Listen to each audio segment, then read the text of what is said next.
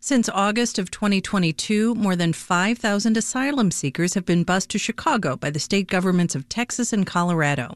The city of Chicago says it'll provide access to shelter, food, and medical care for these migrants.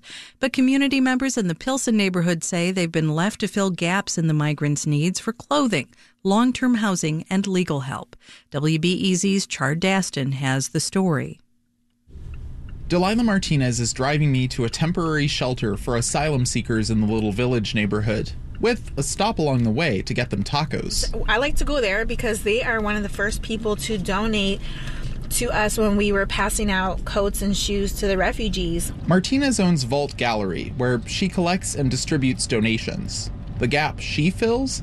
Asylum seekers often arrive without the basics. No toiletries, no warm clothes, not even shoes. At the U.S. border, the Border Patrol takes everything they got. So that includes shoes, coats, backpacks, medicines, prescribed medicines, taking everything from people. Then you're putting them in scrubs and flip-flops, but they don't have a system that gives them the stuff back.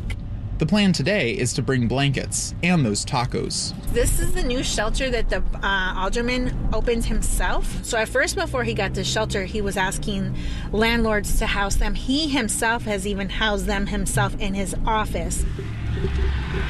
The shelter is a nondescript storefront next to a flower shop. The windows are covered in tarp for privacy. Alderman Byron, right here. Nice to meet you. I'm Char. I'm from WBEZ. How are you?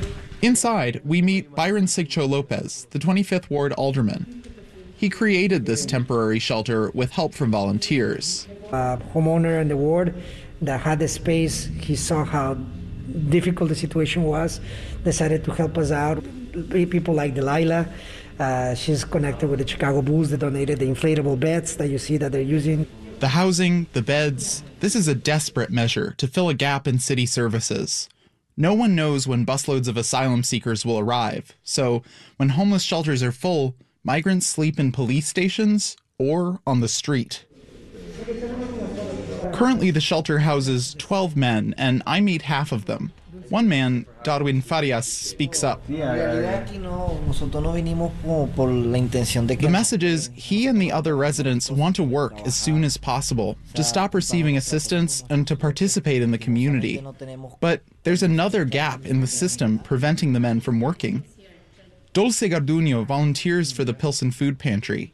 She says the legal process for employment can be long and isn't the same for everyone.